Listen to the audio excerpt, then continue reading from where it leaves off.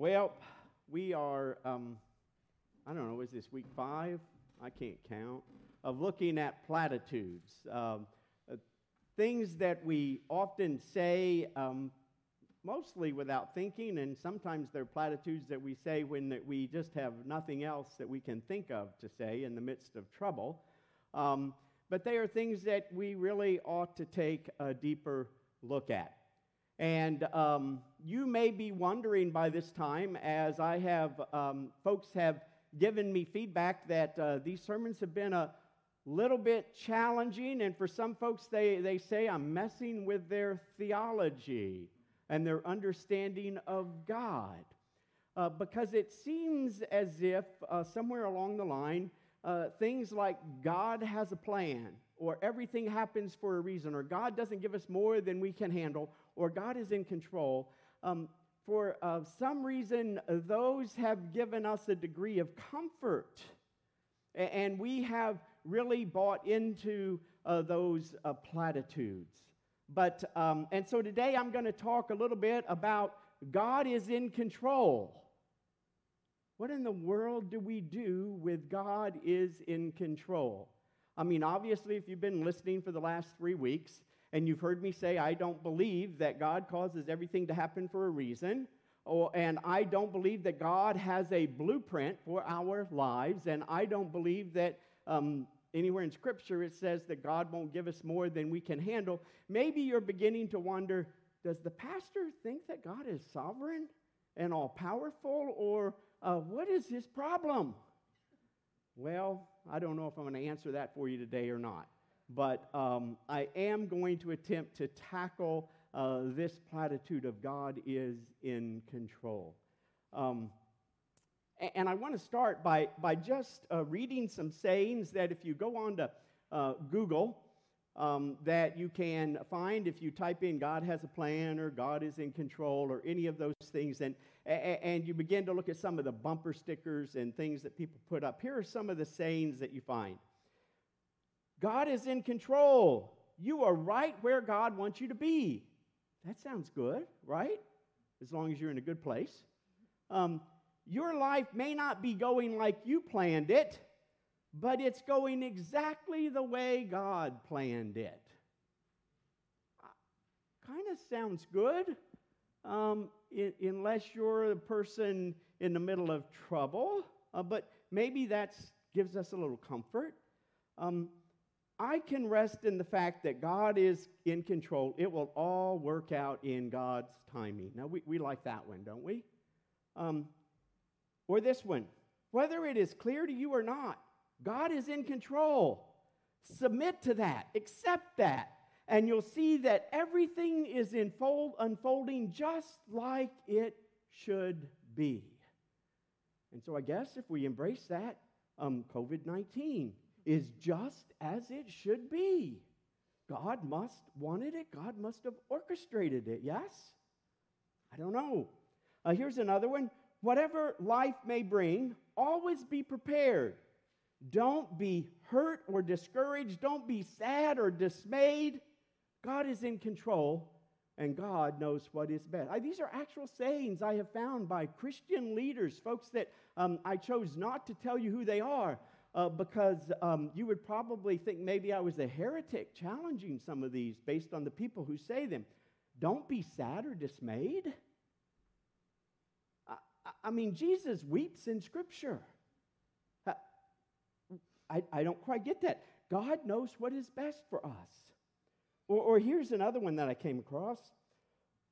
All people, believers and non-believers, they experience anxiety and frustration and heartache and disappointment. Some suffer intense physical pain and catastrophic tragedies. But what should distinguish the suffering of believers from unbelievers is the confidence that our suffering is under the control of an all-powerful, all-loving God. Our suffering has meaning and purpose in God's eternal plan, and He brings or allows into our lives only what gives Him glory and only what is good. Now, I guess on the surface, that sounds pretty good. But I got to be honest with you. I don't know when it happened in my life or in my world, but at some point in time, there came this clash. I have said many of these things. I got to admit, I have said many of these things in my past. I grew up hearing these in the church and embracing them wholeheartedly. But at some point in my life, I began to find it harder and harder to hold together this view of God being all-controlling and all-loving at the same time. Now, maybe you all have not had that crisis, but I had this crisis of how do I hold these two things together? I've said them all along. God is in control and God is all-loving, and if we don't understand it, it's because our thoughts aren't God's thoughts. Those are exact words, I'm sure, that I have said. But at some point in time, I don't know if it was when friends of ours in church lost a child, and I heard people saying to them, well, God wanted you to lose that child. Now, they didn't say it in that terms, but by using things like this, basically what they were saying is that God wanted you to experience the loss of a child, and you'll see how that's good in the future. When I shared my story of how I came to Christ in search of a loving father, and I share the part about my biological dad dying in a car wreck when I was 2.5 years old, and I began to hear people responding back something to the extent, at least this is how I heard it.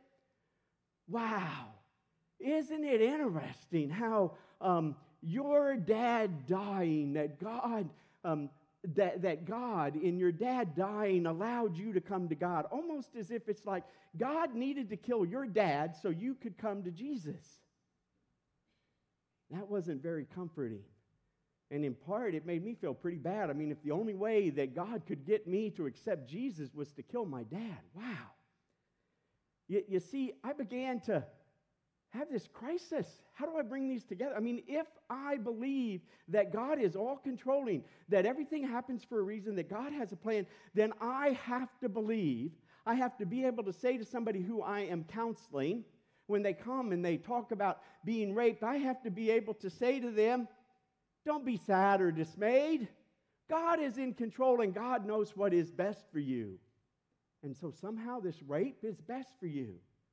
I need to be able to sit down with someone who has experienced child abuse, and I need to be able to say to them, well, if you're a Christian, you'll see this differently. Non-Christians might be upset by this, but you're a Christian. You're not upset by this. You understand that this was caused by God. And God only allows into your life what gives Him glory and what is for your good. Now, I don't know, maybe some of you could sit in front of someone and tell them those words. I certainly could not. And I came to realize that I had allowed this view of God's sovereignty rather than God's love to control my picture of God. You see, I don't think God can be all-controlling and all-loving. Now, that sounds like heresy to some. I get it. But I've shared stories throughout this week from Scripture about how it seems to me it's clear that God doesn't cause everything to happen. And I'll just share another one this week from Genesis chapter 6, verses 5 and 6. This is right before the flood. The Lord saw that humanity had become thoroughly evil on the earth, and that every idea their minds thought up was completely evil. The Lord regretted making human beings on the earth, and He was heartbroken. Well, now, if God causes everything to happen, if everything happens according to God's plan, why is God upset? Why does God regret what He did? He designed it that way. Why is God heartbroken? You see, I think there's hints throughout Scripture that indicate that this view that we have of God's sovereignty is messed up. Now, it is not that God is not sovereign. Do you hear me? You may be thinking, well, he doesn't think God's all-powerful. He doesn't think God is sovereign. No, you're wrong. I do believe those things. You see, I began to realize that somewhere in Christendom, really, we have begun to understand God being all-powerful as God being all-controlling. Somehow we equated those two. If God is all-powerful, then God is all-controlling. I suspect we got to that point because as human beings, if we were all-powerful, we would be all-controlling, wouldn't we? If we had all the power, we would make everybody do what we wanted. Yes? Yeah, I know my daughter. I hope she's listening today. I'm going to pick on her a little bit today. I know she's popular about saying, just make me dictator and I'll make everything well because I'll make everybody do what I want them to do. Most days I think she's right, but I'm not sure about every day. And I haven't asked her husband, Jesse, if he thinks that's right or not. I'll get a text on that one. Maybe she's not listening today. But see, we have conflated God's powerfulness with control. And I think part of that is that we think that to be in all powerful means that God has to be coercive. In other words, isn't that what we mean when everything will happen as God planned it? Isn't that a definition of coercive? We don't think of it in terms when we think of God, or we think that God is manipulative, right? Somehow God manipulates human beings to do to unknowingly do exactly what God wants us to do, so that we don't know that we're doing what He wants us to do, so we still feel guilty when we do it, but God is somehow pulling the strings and causing us to do it. Is it true that to be all-powerful, God must be all-controlling? Is it possible to be all-powerful and not to exercise that power through coercion and manipulation and control? Well, I don't know. Look at Jesus. Have you ever thought, we say Jesus is the perfect revelation of God, yes? Jesus is the perfect revelation of God. He's the revelation of the divine, and He's the revelation of who we were intended to be as humans. Was Jesus coercive? Was Jesus manipulating? Was Jesus controlling? I challenge you. I have searched the Gospels, and I can't find a place where Jesus was coercive. I can't find a place where Jesus manipulated people. He told people where they stood with Him. I can't find a place where Jesus sought to control. Think about it. Can you? Sometimes we say that and we act as if Jesus entered our flesh so that He could gain control. I don't know, when I read the Gospels, it seems as if God entered our flesh so He could demonstrate God's goodness and God's love. That's sure how I read Scripture. When He heals people, when He touches people, when He casts out demons, what I see is not a God seeking for control, but a God who is demonstrating God's love, demonstrating what happens when God enters into the world and enters into the midst of people. Again, let me say very clearly, I believe that God is all-powerful, and I believe that God is sovereign. But to say that God is sovereign simply means that God does not answer to anybody else. To say that God is all-powerful says that no one has power over God. Nobody can cause God to, or make God do what God does not want to do. Yeah, there's still things with this that we have to grapple with. If those things are true, then it means that the way that God has created the world, or that God created the world in such a way that bad things could happen and that evil might exist. And we have to acknowledge that, yes, God created the world in such a way But God has never once blamed anybody else for that. God acknowledges that He is the one who has created this world. So, what does it mean then to say God reigns? Or why is it that we struggle with this? Or how is it that God is controlling?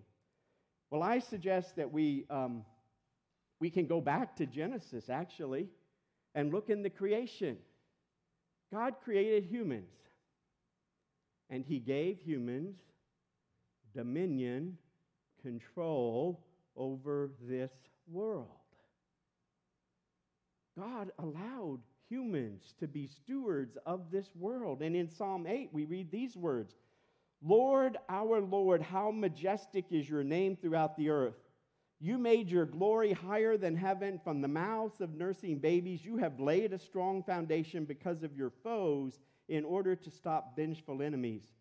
When I look up at the skies, at what your fingers made, the moon and the stars that you set firmly in place, what are human beings that you think about them? What are human beings that you pay attention to them? You've made them only slightly less than divine, crowning them with glory and grandeur. You let them rule over your handiwork, putting everything under their feet. All sheep, all cattle, the wild animals too, the birds in the sky, the fish of the ocean, everything that travels the pathway of the sea. What does Psalm 8 say? God is so content, so certain of His knowledge and power that He has chosen to share His power and His rule over this world with humanity, with us. Now, sometimes I wonder if we like to use things like everything happens for a reason, or God has a plan, or God is in control, because we want to set aside our own responsibility. These passages make it clear that God created the world in such a way that human decisions and human actions and human behaviors have real consequences in this world. That's a scary thing, but it is also an empowering thing, because it means that we can use it to do good, not just to do bad. If we look at how God demonstrates His power in Jesus, we see that God uses His power in a much different way than humans does. Rather than through coercion and manipulation and controlling, Jesus came and He used His power by sharing the wisdom of God with people, by seeking to influence people and convince them that the best way to live is according to God's direction and God's guidelines and in connection with God. Jesus came to demonstrate the power of God by demonstrating God's love for humanity. There was nothing that humans could do that would keep God from loving them. Right? Jesus came not to condemn the world, but to save the world. Jesus, in His healing of people, in the walking of this earth, He didn't demonstrate a power of coercion and manipulation and controlling, but one of sharing wisdom and love. You see, God is so secure in His knowledge of His power that He is willing to share that control with humanity. God is so sovereign and so knowing that God is not worried that we can so mess up the world that He will be unable to redeem it and to heal it and to save it and to restore it. But at the same time, when He does those things, He works through human agency, and it requires human cooperation. God is so knowledgeable and so powerful that He reigns in this way that involves us. God can promise that He will bring good out of evil.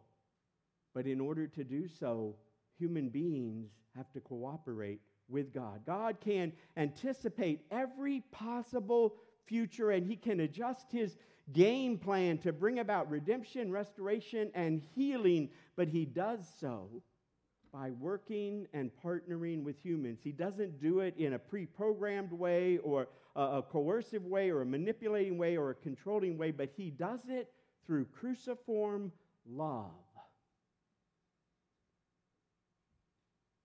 revealing that love in new ways and inviting others to participate. Well, you may be wondering, but Pastor, if God isn't in control, how does God win? Are you suggesting that maybe the outcome is not, we don't already know the outcome? I mean, how does God win if He's not coercive and manipulating and controlling? How does God win? Well, what if there's another way for God to win that doesn't compromise God's goodness and God's love? What if to say that God is sovereign, we are really saying God's love never fails? God's love continues to reach out to redeem people's past, continues to heal those who receive it, continues to bring about restoration in the midst of brokenness and about wholeness. What if, in God's sovereignty, what if God can be sovereign and rule and all-powerful in such a way that even when evil thinks it has won, by nailing the Son of God, the Messiah, to a cross and having Him suffer and die, what if, even when evil thinks it has won by torturing Jesus and killing Him and burying Him in the ground, that God just laughs and says, "Is that all you got? I mean, seriously, that's the best you can do?" And God says, "Watch this." And He raises Jesus from the dead. And He says, "Death does not have the last word. Your attempts to coerce and manipulate and control, they have no power over my love and my goodness." And God creates new possibilities that confound the powers of evil. And they demonstrate that cruciform love always wins. You see, God is not an all-controlling God. The next time we can't think of anything to say in the midst of trouble, rather than saying, God's in control, God has a plan, it's all a part of God's plan, why don't we say, God is good and God is love, and God knows your suffering because He entered into it and He comes alongside you in the midst of that suffering to love you and to show His goodness. And He invites us to share and demonstrate that love in our neighborhoods and the world. Now, I don't know about you, but that's a God. That's a God who I can sit down with anybody and, regardless of their circumstances, say, "This God is the answer that you need." Experience His love and His grace. Allow Him to heal your brokenness. Allow Him to make you whole. This is the God I serve and worship. Amen.